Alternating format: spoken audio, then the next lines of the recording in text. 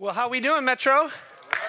Man, am I glad that you're here. If you are joining us at our video campus or if you are joining us on the World Wide Web, we especially welcome you. But I think for everybody in the room or online, I think it is a great place for you to be. I think Metro is a place for you to take your next steps with God and toward God.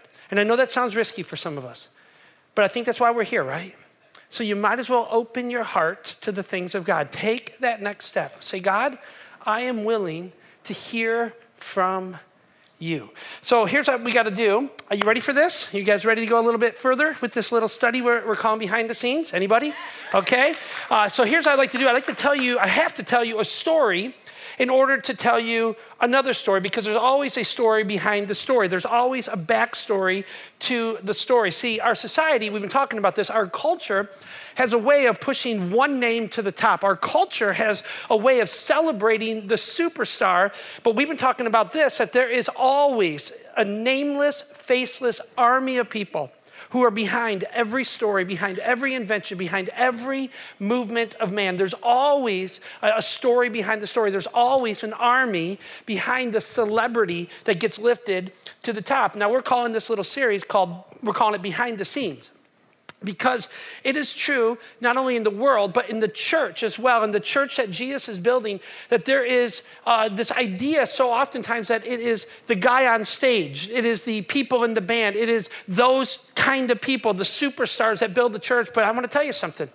If this hasn't been clear enough so far, that the kind of church that Jesus wants to build does not so much depend on the talents of men and women who get to stand on stages like this, but it rests on the sacrifices of the many. It is built on the sacrifices of the many. Are y'all with me on that? Are we all together? So let me tell you a story in order to tell you another story in a little bit. And this first story is probably one that you have heard. It comes from the days of ancient history, where one kingdom would war against another kingdom, where one king would line up and fight another king, right? And this particular fight, this particular battle dates back nearly 3,000 years in human history. And it takes place in this valley lined by mountains on both sides. And on one side, you have the armies of Israel lining up for battle against, on the other side, the dominant empire called the Philistine Empire. And they were about to do battle. But this was a different era of war, and nations would often choose their battle place, and they would often choose their battle time, and they would actually agree to meet. And what was funny is some of the traditions that went around these sort of battles. This is true of history, that oftentimes, armies would line up and they would get together for not just a day or two, but not just for a week or two, but over a month, usually 30 to 40 days. They would line up on both sides of this valley or this land between them. And each morning, each army would come and they would assemble a line and they would try to taunt the other guy. They would literally pound their chests and do their war cries and paint their faces. And it was a way of psychological terror. It was a way of getting into the mind of the other guy. And they would, taunt things like in football, right? You line up for the deal in football, and all the trash talk that goes on, like your mama's so ugly that when you were born, you slapped your mama. That's how ugly she is, right? Or you're so stupid that you make my sister look smart. Right? That's what people do, right? It's that trash talking. And friends, it was the same thing back in this days. These armies would line up and they would literally try to get in the head of the other guy, and they would try to strike fear into the hearts of the other guy. And so this story can be found in the Bible book called 1 Samuel, and it's in chapter 17. It's an amazing thing. And we're introduced to a couple key players in this battle scene. And the first guy we're introduced to is the champion of the Philistines. And this guy is as big and as bad as it comes, right? His name is, anybody? Goliath, right? This is one of the most famous stories in all of human history. But Goliath comes out, and what the Philistines would do is they would line up, and everybody's beating their chests, and they're all yelling and screaming. But one guy, the champion of the Philistine army, he would come to the front, and he would begin to taunt the other guy. Now, history records him as being a giant of a man. Literally, if our numbers can be converted correctly into ancient times, he would be about 9 foot tall. This is crazy big, right? And it says that his armor alone weighed over 100 pounds. He was as big and as bad as it come. They said his spear that he held in his hand, just the tip of the spear was 15 pounds. So this guy was big and bad, just kind of like me, right? Okay, not so much. But this guy for 40 days would come out and he would trash talk the people of Israel. He would trash talk the God of Israel. And the scripture records this one little line of the Israeli army. It says that they were terrified. And I'm thinking to myself, no duh, right? I would be terrified too, right? If I'm lining up and the leader of their army is 9 foot tall and he's the first guy I got to face, he's out front. I'm thinking, I'll stay in the back. I'm happy here. We'll let you guys go fight it out and we'll be all fine, right? And so this was going on for day after day after day. And the people of Israel, it says that their hearts began to turn. In other words, fear stepped in. And they started to move away from this battle. Their hearts had moved away, right? They were there physically, but their hearts, they were going, we are going to lose. And that's when we're introduced to another character. This is a young man, probably about 15 to 17 years old. His name was, anybody? David.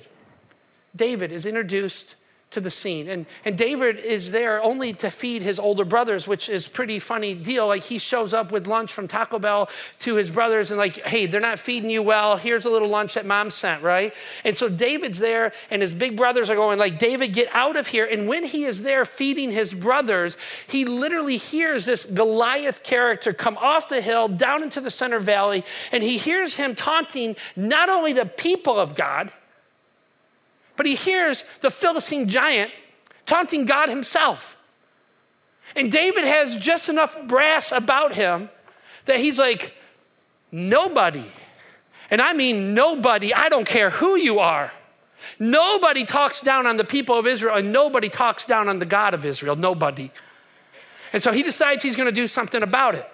And he begins to ask these questions like, who's in charge here? What's going on? Why do we let this guy do this? And what's going to be given to the man who goes and slays this giant?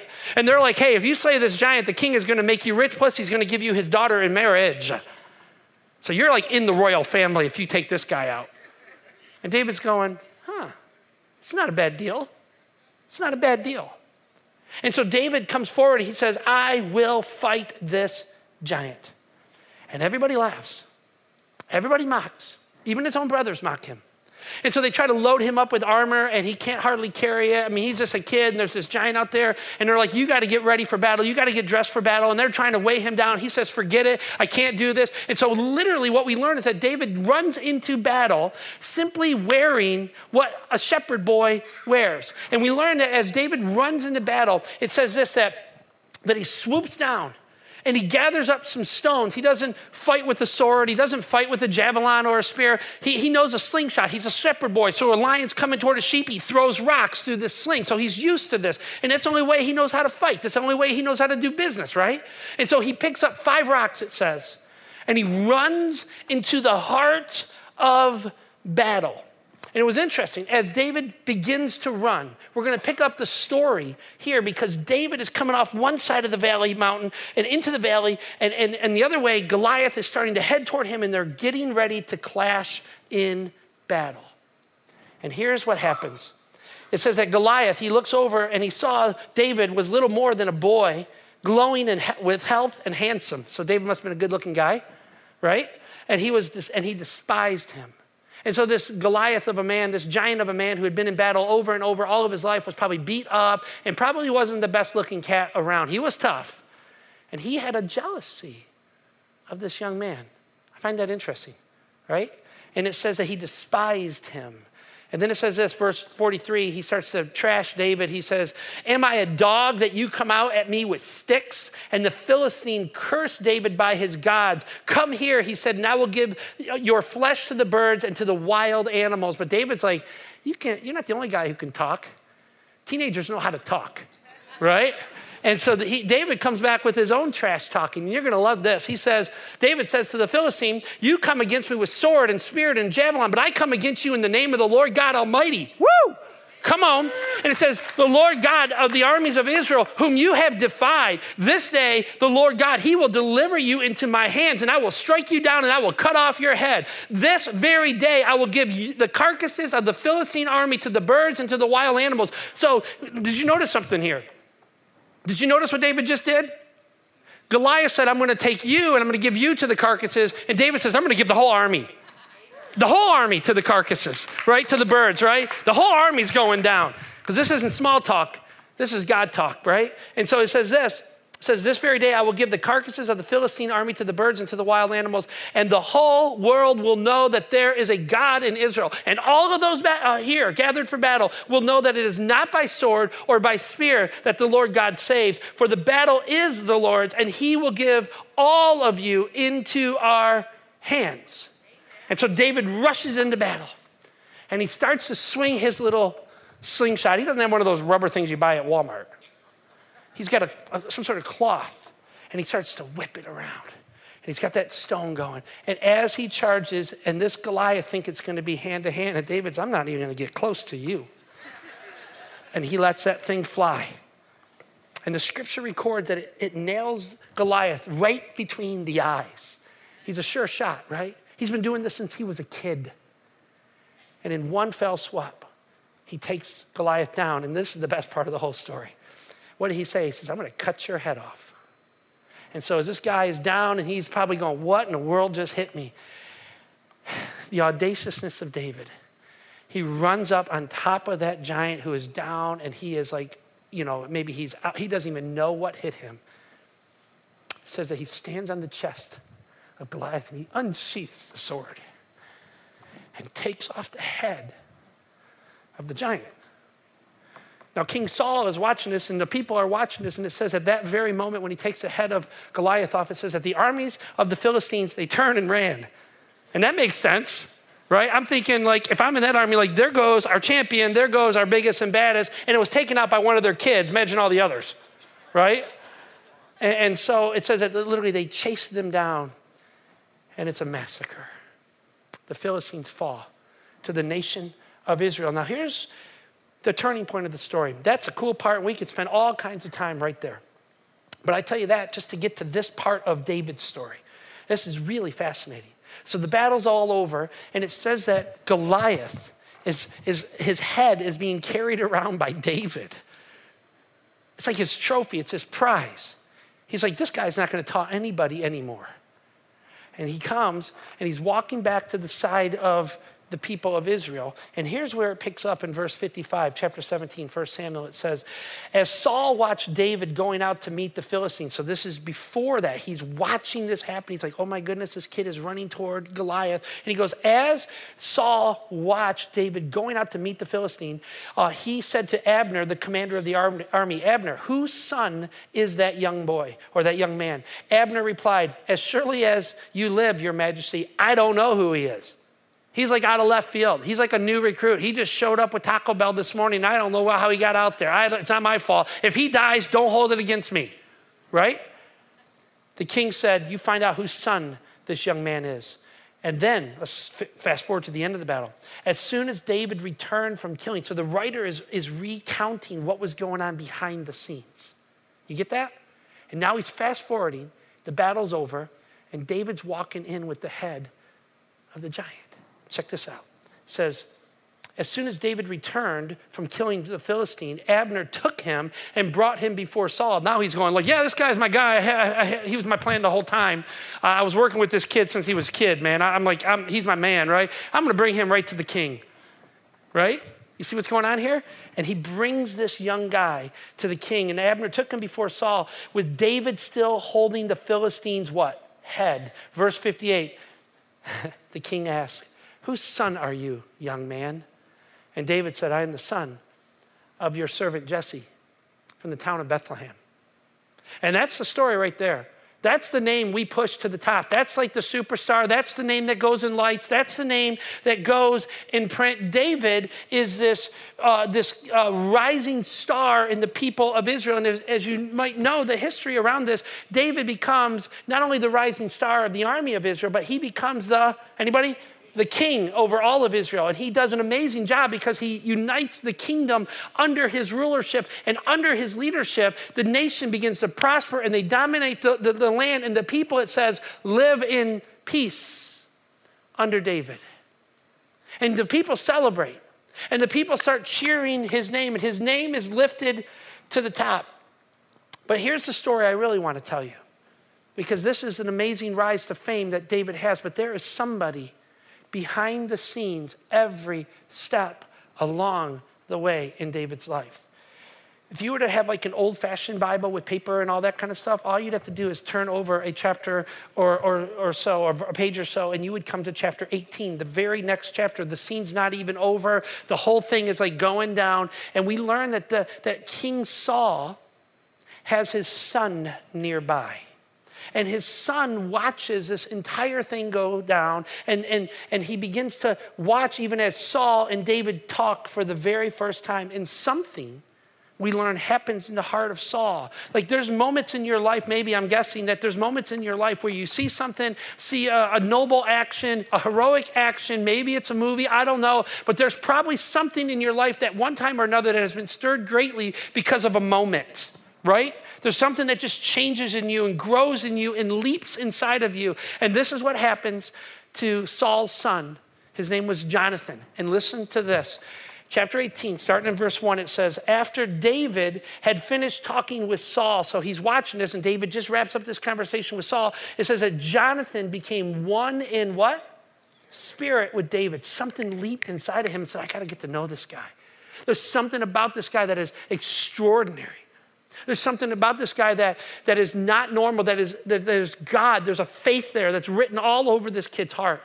And I need to become friends with him. I got to connect with him. And it says they became one in spirit with David, and he loved him as himself. And then from that day, Saul kept David with him. Saul kept David with him. The king brings David into the household of the king. Why? Because he's the biggest, baddest warrior around now. And he wants to know this kid. He wants to keep this kid close. He wants him to work for him, right? And then it says this, and he would not let him return home to his family. And Jonathan made a covenant with David. Now, Jonathan, the son, makes this covenant with David because he loved him as himself. And Jonathan took off his robe he was wearing, and he gave it to David. So we don't know how much later this is, maybe a few months into their friendship. We're not really sure. But there's a moment that has passed, or a little time that has passed. And then it says, now Jonathan is taken off of his robe that he's wearing, and he gives it to David along with his tunic and even his sword, his bow, and his belt. Now, there's a ton of significance here. And we're going to get around this a little bit. But I tell you that whole story to introduce you to this behind-the-scenes type of character, a young man named Jonathan. And he has a backstory. There's a lot to this guy. And we know very little of him going forward. There's some interactions that we see, but the entire next section of Israeli history, or Israel's history, is all about David. And Jonathan just plays this back seat to it all. His name is mentioned a few times here and there, but David is the man. David is the talk of the town. It says that the people gathered in the streets and they would cheer for the king. They would say, the king has his thousands, but then they would say this, but David has tens of thousands.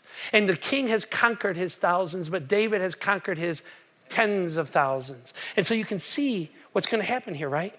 There's a growing tension in the relationship between David and King Saul. And we're going to learn that a young man named Jonathan was there every single step along the way. But I want to tell you something. I want to go back because apparently Jonathan was with his father when watching this whole action in the valley that day, right? And he realizes at this very moment there's something in his heart that jumps, and he realizes that David is from God, that David has the call of God, the anointing of God in his life.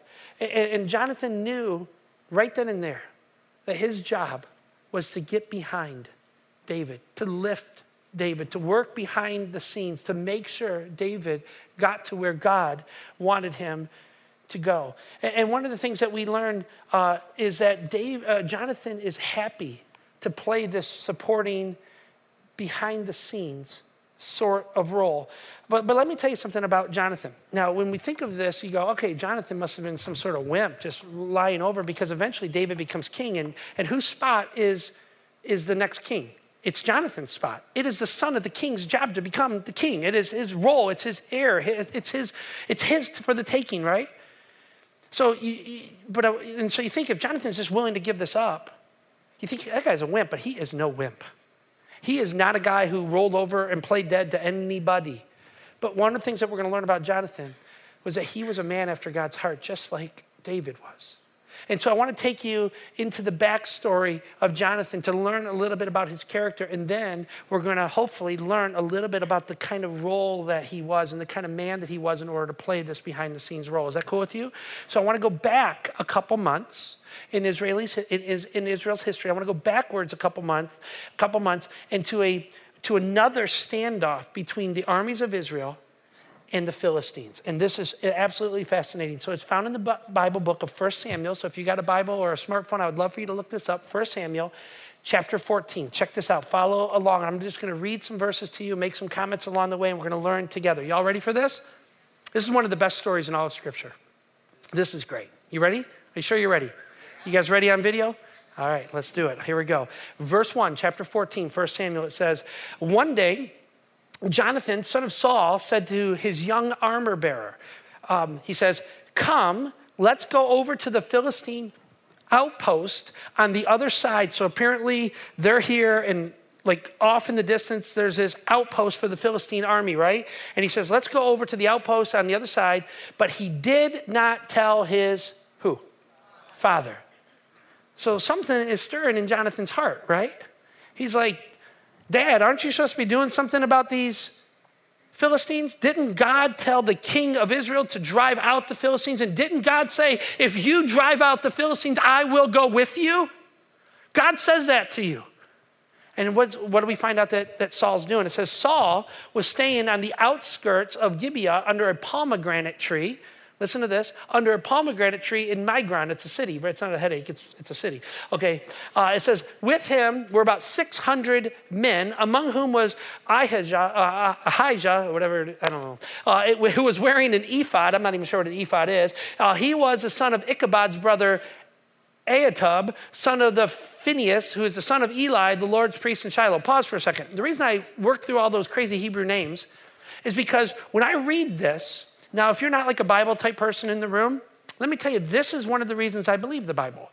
Because when these things were written, people can go, okay, so Saul was there and Jonathan was there and everything is made up. But they purposely, the writers of Scripture purposely put names in there so that the people who are reading this can go, oh yeah, I remember him and I know him and oh, he was there that day. I remember I was in the crowd that day. I was one of the 600. Do you see what's going on here? You see what he's doing? He's layering truth into the writing of Scripture for us. Y'all got that? Okay? So here's what he says. It says, no one was aware that Jonathan had left. And so again, you can see what's happening here. Jonathan is like, you don't get an army together, 600 strong, just to sit around under a pomegranate tree. You get an army together to go and do what? Battle. You don't just sit around waiting when God has told you to move. And so Jonathan gets to this point where he says, forget it, let's go. And he talks to his armor bearer. You know what an armor bearer is? This guy's got the worst job in the army. He doesn't get the sword, he gets the shield. Think about this. He rolls out the upper guys, the warrior type of guys, the top dogs in the army. They get assigned an armor bearer who goes out into battle holding the shield one step at a time, trying to catch all the fiery darts and all the initial hits. Great job, right? Great job to have. And then it says this, verse 4, check this out. On each side of the pass that Jonathan intended to cross to reach the Philistine outpost was a cliff. One was called Bozez and the other called Sheneh. It said, verse 5, one cliff stood to the north toward Michmash and the other toward the south toward Geba. Jonathan, listen to this, verse 6. Jonathan said to his young armor bearer, this is crazy, come, let's go over to the outpost of those uncircumcised men. Okay. He says, let's go over there. And that was a comment that these were not men of God. He says, we got something that they don't. We got God's Spirit with us. And then you're going to love this. He says this is crazy. Perhaps the Lord will act on our behalf. Like, I don't know, let's just, you and me, go and attack the Philistines. And if we're lucky, maybe, possibly, God just might show up. I don't really know, but I think he might. I love him. I know that he is for us. He's not against us. And he's with us because those guys aren't even circumcised. And if they were godly men, they would be circumcised. And do you get what's going on here? He's like, all I know is I can't do this without God's help. Perhaps God's going to show up. And this young armor bearer has got to be flipping a lid right now. He's got to be going, me and you? We're not going to get the boys together? Nothing? No, just me and you. And then he says this little line. This is amazing. He says, nothing can hinder the Lord from saving, whether by many or by few. I don't know if perhaps God's going to do something, but all I know is that God could do something. And if God wants to do something, nobody's going to stand in the way. Nobody. You got to love that, right? And then it says this, verse 7, do all that you have in mind. This is his armor bearer goes, okay, do all that you have in mind. Go ahead, I am with you, heart and soul. And this is another behind the scenes character right here. We could just camp out right here and we could take this guy's faith and we could just run with it for a little bit because this is bad to the bone kind of behind the scenes action right here. We don't even get this guy's name. And yet he's saying, I am with you. Me and you versus all of them. I am with you. I'll carry your little whatever, but I'm with you because wherever you go, I know that God is going to go with you, Jonathan. And so I just want to be a supporting role to you. I think that's amazing. I just think that's incredible, right? And Jonathan says, this is incredible. He says, verse 8, it says, Jonathan said, come on then, we will cross over to them and let them see us. That is not a good plan, right? It says, and if they say to us, wait there until we come to you, we will stay where we are and not go up. So in other words, as we're approaching them, we're going to just be out for everybody to see. And if they stop us and say, hold on, we think it's an advantage if we come down to you, we're just going to wait here and they're going to come down to us. It's going to be great, right? Or, he says, but if they say, come up to us, we will climb up the side of the mountain because it will be our sign from the Lord that God has given them to us or into our hands. Pause for a second. This does not seem like a good battle plan. Like if I'm in charge of the game, if I'm in charge of capture the flag, I'm like, okay, listen guys, we got to sneak, right? We want to catch them by surprise. It's the surprise attack. It's the don't let them see you until we're on top of them type of trick, right? That only makes sense. Who makes this kind of plan?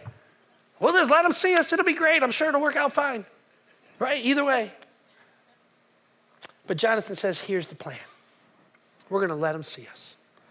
And we're going to trust God. We're going to just trust God in it all. So both of them showed themselves to the Philistine outpost. Look, said the Philistines, the Hebrews are crawling out of their holes they were hiding in. It's a little insult, right? Verse 12, the men of the outpost shouted to Jonathan and his armor bearer, come up to us and we will teach you a what? A lesson. So Jonathan says, this is great. He says to his armor bearer, let's go. Let's climb the hill. And think about this for a second. We're going to climb the mountain carrying shields and swords and armor, and we're going to climb up the hand over. It says that he climbs the mountain hand over fist. He's climbing up while they're throwing rocks down, while they're spitting on them, while they're shooting arrows at them. And Jonathan's like, this is the best plan ever. We're going to get up there and we're going to cut their ankles off, right? Who has the advantage, the guy down below or the guy on top? In military, come on, you guys know this. The guy on top always has the advantage. It's always better to see the guy approaching, right? And so it says this, Jonathan climbed up using his hands and his feet, and his armor bearer was right behind him. And in the very least, I'm going, hey, it's your job to be out front, man, right? And Jonathan was, no, I'm in. I'm all in, and I'm going to lead this charge. This is an amazing thing. And here's what we learned. It says that somehow and in some way, Jonathan and his armor bearer penetrate this fortress. And it says that the fortress falls. at the hand of just 2 men. Here's what it says. It says, the Philistines fell before Jonathan, and his armor bearer followed and killed behind him. So in other words, Jonathan was like, I'm taking the guys in the front. If anybody comes around back, you kill them. You got them. I'm just going to cut through the middle. This is pretty incredible. And then it says this, in the first attack, just as the first attack, it says Jonathan and his armor bearer killed some 20 men in an area about the size of a half acre. And he just went for it. And then look at this, verse 15. Then panic struck the whole army, those in the camp and in the field. It says that those in the outposts and in the raiding parties, the ground shook, and it was panic sent by who? And so God showed, what do you say? He says, perhaps. And I don't know exactly what that looked like. All I know is that it was 2 against all of them. And not only the outpost was destroyed, but all the surrounding armies, they must have heard some sort of earthquake. They must have had something that was sent by who? By God. God showed up for the battle and did what man could not do. He showed up in Jonathan's life and did what Jonathan could not do for himself. And so, what do we learn from this behind the scenes kind of guy? What do we learn about Jonathan? Because if you read the whole backside of his story, like from David forward, he takes this very minor role, this back seat to David. He's there just kind of running liaison for David all the way through. But we learn a lot about the character of Jonathan from this story. And we learn a lot about the character of Jonathan from his life. And so I just want to unpack this a little bit. And you may want to write a couple of these down because I think that this is the kind of man I want to be. And I'm thinking this might be the kind of person that some of you want to be. And this would be worth taking a picture of or writing down and thinking about this later during the week. I'm telling you, this is really going to be the thing that God wants to stir inside of you. Here's what we learned from Jonathan. He is bold and yet humble. He's bold and yet humble. Jonathan is no wimp. We see that, right? He is one bad dude. He is not afraid to rush into battle. He trusts God completely. He knows that God has commanded his father to take out the Philistines. And he's like going, if dad doesn't do the job, I'm going to do the job. He has a boldness about him. Can you see that? Anybody in the room? Can you see this? He doesn't even go wake up his dad. He just says, this is what I'm doing. Are you with me? And he's got this kind of audacious boldness about him. And remember this verse, and I love this. He says, come, let us go over to the outposts of those uncircumcised men. And perhaps, he says, perhaps the Lord will act on our behalf. Nothing can hinder the Lord from saving. He just has this boldness, and yet it's mixed with humility. Because he doesn't just go, hey, let's go. I'm going to do this, and you're going to be along with me. And as long as you're with me, it's good. He's like, no. This is not because of me. I have very little to do with this. I know God's calling me, and I'm going to do this, but I'm going to trust in who? I'm going to trust in the Lord. I'm going to trust in God. God's got to show up. Perhaps God's going to show up for us. I just know that he can. And he's got this humility about him. Look at this boldness and how it meets humility in chapter 18. Remember, this is right after the battle of the Philistines.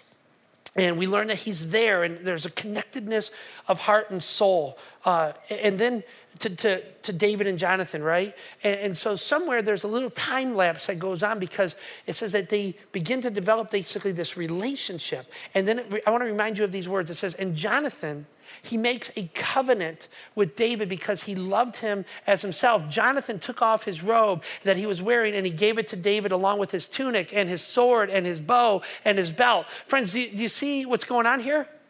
This is a very symbolic moment where Jonathan is humble before David, and a king's son does not give up his robe. A king's son does not give up his sword. A king's son does not give up the belt of the king. Do you realize that? But what was he doing? He was being humble, and he's like, I'm making a covenant because I know what God is doing. And my job is not to be center stage anymore. My job is not to be the son of the king that becomes the king. But my job is to lift you. My job is to support you. My job is to do whatever I can to make sure God gets you where you need to go. And he has this humility about him. And he wants to see God do extraordinary things in his life, even though he's not going to be the king anymore. This is boldness with humility. And can I say this, friends? We need more of that in God's church. We need more of this in God's church where people have this boldness mixed with humility where they say, let's do this thing. Let's build this thing together. Let's create this thing together. Let's move the kingdom of God together. And I'm not exactly sure like what is all going to go on. And I'm not exactly sure who should be in charge. All I know is that I want to be the hands and feet of God. I want to be in the game. I want to be in the field. I want to be in the action. And I don't need to have my name in lights. I just need to show up for the battle and let God add the increase. Come on. Anybody with me? Anybody with me on this? And so I think the first thing we learn from Jonathan is that he is bold, yet humble. He's bold, yet humble. And here's the second thing. It seems like it's similar, but it's different. He's risky. He was risky, yet confident. When I look at this guy, I'm like, whoo, he's a risk taker. He's not afraid of taking a risk. Remember that he says, we're going to just stand out in plain view. It's going to be great. That's a little risky to me. That's just a little bit risky. Jonathan says, come on, we will cross over and let them see us. But listen, his confidence is in God. He's risky, and yet his confidence is in God. Risky doesn't have to mean stupid, right? Risky doesn't have to mean that people are just careless with the direction of their life. Risking something doesn't mean that you got to end up in the hospital, you got to end up broke, you got to end up alone in life. He's not talking about a stupid sort of a risk. I'm not talking about this kind of risk that just you throw caution to the wind, don't even think about things. I'm not talking about that at all. It is risk, yet confident in God. It's risk, but God's going to show up and do something because he is with us. It says this, but if they come down, remember this verse 10, it says, but if they say, come up to us, we will climb up because that will be our sign that the Lord has given them into our hands. Jonathan's bravery as he approached the enemy garrison was rooted in his faith. Y'all hear me? The reason he was willing to step out was because he knew God was with him. And he had spent a lifetime developing his relationship with God, learning to trust God, learning to be with God. One of the writers of the New Testament says it like this, and you're going to love this. It's found in the book of Romans 8:31, I think it is. It says, if God is for us, who can stand against? And friends, when you get your faith around a God who is big, if you get your life around a God that you can trust, if you get your hope and around a God that can carry you when you think nothing else can carry you, you're going to come out on the other side going, who can stand against? And you're going to be willing to move forward. And the problem is with so many of us inside the church, even inside of our church, we think, oh, somebody else needs to do it because I don't have the gifts to stand up on this stage. I don't have the gifts to stand up in front of kids, or I'm too afraid to even go and become a small group leader for a bunch of 5th grade girls. I'm afraid. I can't risk that. What if I fail? What if I try to do something and get involved with this kingdom of God movement and I fail? What if I try to do the lights back there and I hit the wrong button and everything goes black on Pastor Jay?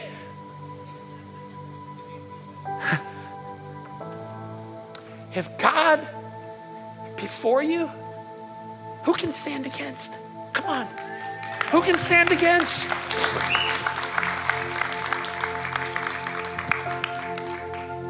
It's not risk that is stupid. It's risk rooted in faith. It's rooted in seeing a God who has delivered in the past and who can deliver again. I think we sang a song about that today, didn't we? Didn't we? Do we believe it? Let him move you into battle. Let him move you into action. Don't stay on the sidelines of faith anymore. Don't do it. Here's the last thing, is that he was loyal, yet did what was right. He was loyal, yet did what was right. If you were to go forward in Jonathan's life, he was in the middle between his father and David. Matter of fact, when Saul realized that David understood that he was going to be the king, you know what happened? It says that Saul became increasingly jealous toward David, and he ends up literally trying to take David's life. And then when Jonathan stood in the gap trying to say, hey, Father, please don't go after God's anointed one. David is the next king. You're just gonna have to accept that. You know what it says that Saul did to his own son? It says he tried to murder his own son. Could you imagine trying to take the life of your own son? And that's what happened in Saul's heart. And the thing that we learn going forward is that Jonathan, when you look at his life, it was so different. He was a kind of man that his father was not. He was a man full of integrity. He was a man full of character. He was a man full of nobility. And this is what it takes to be a kind of behind the scenes kind of a player. And we learned but Jonathan was loyal. He was loyal to his father, and he was loyal to David at the same time. As a matter of fact, listen to this. Jonathan dies in battle alongside of his two brothers and his father, fighting off the Philistines. So he was loyal. He was loyal. But his highest loyalty was to God. Above position, above being the heir, above his own family. He did the right thing. Matter of fact, there is this one little tiny verse that Jonathan spoke, and he speaks it to David. And it was very interesting. David was running from Saul, and it says that David didn't trust Jonathan completely, and he most certainly didn't trust Saul, and like Saul didn't trust Jonathan, and it was like a bunch of mistrust, right, all the way around, and it was a brokenness all the way around. And Jonathan says something to David that kind of just shows his character, and I think that this is the kind of people we need to be. Listen to what he says. He says in 1 Samuel chapter 20, verse 23, it's a very small little line, but it says everything that we need to know about his character. It says, remember, he's talking to David, remember, David, the Lord is witness between you and me forever. In other words, I'm not going to lie to you because God is watching me. I'm not going to backstab you because God is between us. I'm not going to go around you. I'm not going to fight you because God is here among us. And friends, listen, if we get to this point where we realize that God is with us, when we realize that God is with us, we will move forward and we will be happy to do whatever he calls us to do. We'll be happy to do the right thing, even if our name never gets into lights. Amen? Amen. Yeah. And so, friends, over this series, we have been trying to end each week by celebrating somebody in the life of our church who has just stepped up and quietly served and has made us a better people because of it, who has helped move our experiences in our church forward in the kingdom of God. And I just want to introduce you to, well, I'm just going to call him the vacuum guy.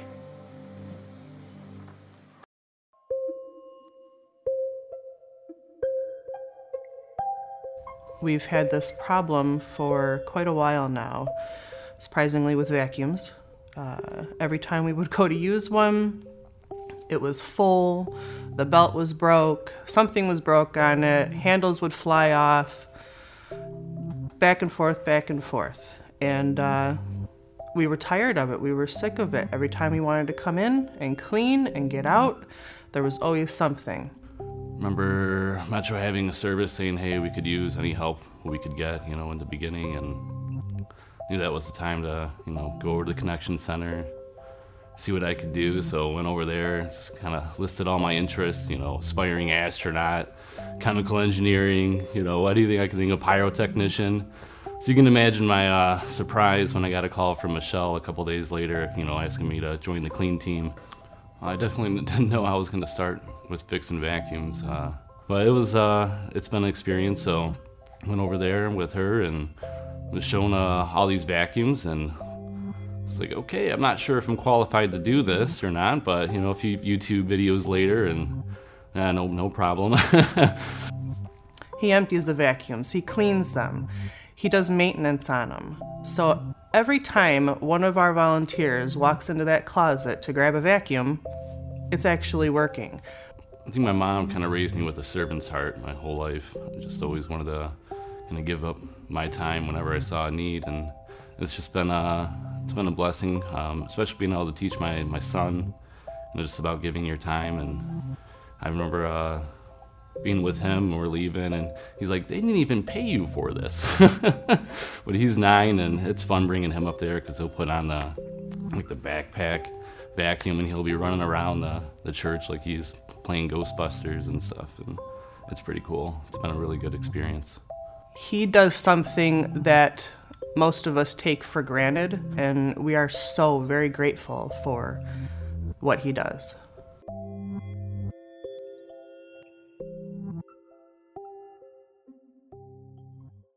Come on. Let's give it up for Brian, the vacuum guy. Can you believe that? I mean, most people, you know, you never even think, well, who does clean the carpets and how do those vacuums stay running? Well, with buildings this size and with people like you who spill everything everywhere, got to be cleaned. And we got faithful people. You know, I come in these doors and it blows me away. You know, these ladies or guys just cleaning the windows, and I'll say, thank you so much. Thank you so much. Without you, I wouldn't even want to be here. I mean, you make this place look great. And this is what they say all the time. They say, Pastor Jay, don't even thank us, because if we'll do what we do and you do what you do and it's all good, we'll all work together. I don't want to do what you do. I'm like, good, because I don't want to do what you do, right? And we're a team. We're a church. We're a body. We're a family together. So let's give it up for everybody on the clean team. Clean team, we love you. We love you. Way to go. Way to go. All right, behind the scenes. Amen? Okay, so let's stand together. I want to pray for us as we get out of here. And if it's okay with you, we're going to have one more week of this. Is that cool? Okay, we're going to find out who's behind the scenes. Okay, I'm excited about this. I want to tell you something that's coming up. You're going to hear about it on Facebook, hopefully this week as well. But we are going to be launching in a couple weeks a series called I Doubt God. I Doubt God. And it is all driven toward folks who struggle with belief. It's all driven toward skepticism and maybe agnosticism or atheism. And we're going to tackle some of the hardest questions, because there's hardly a week that goes by that I don't get people who come to me and say, you know what, I want to believe. I just have so many doubts. I just have so many struggles with God. And they come in all sorts of different forms. So we're going to just tackle it straight up. And here's what I want you to do. I want you to maybe begin to talk in your family or your friendships or people at work who might struggle with this thing called faith. And they have good reasons for it. And I don't want you to necessarily get in an argument with them or fight them about anything. But what I'd like for you to do is just to say, if you have a question, like if there's one thing that you could just land on when it comes to your struggle to believe, what would it be? And then you're going to listen to them, and then you're going to write it down, and then you're going to email us. Okay? And I'll have it on Facebook and tell you where to email it. And I'm hoping to get hundreds of questions from your conversations. I'm going to sort through them all, and I'm going to try to pick out the biggest, baddest, toughest, most frequently asked questions about this thing called faith, and we are going to tackle them for several weeks in a row. Is that cool? Okay? Is that cool? All right, so you pray for me about this, and I'm going to pray that you begin to have these conversations in your work. Okay, God, we love you. We come before you tonight. I pray that your spirit would have visited us. If there are guests in this room, people brand new to the faith, I hope and I pray, God, that your spirit would just speak to them, especially just let them know that they are welcomed here, that we love them. We invite them into this space to ask questions. I pray for those who are regular here, who call Metro their home, that your heart would stir inside of their heart and that they would respond to you. In Jesus' name together we say, amen.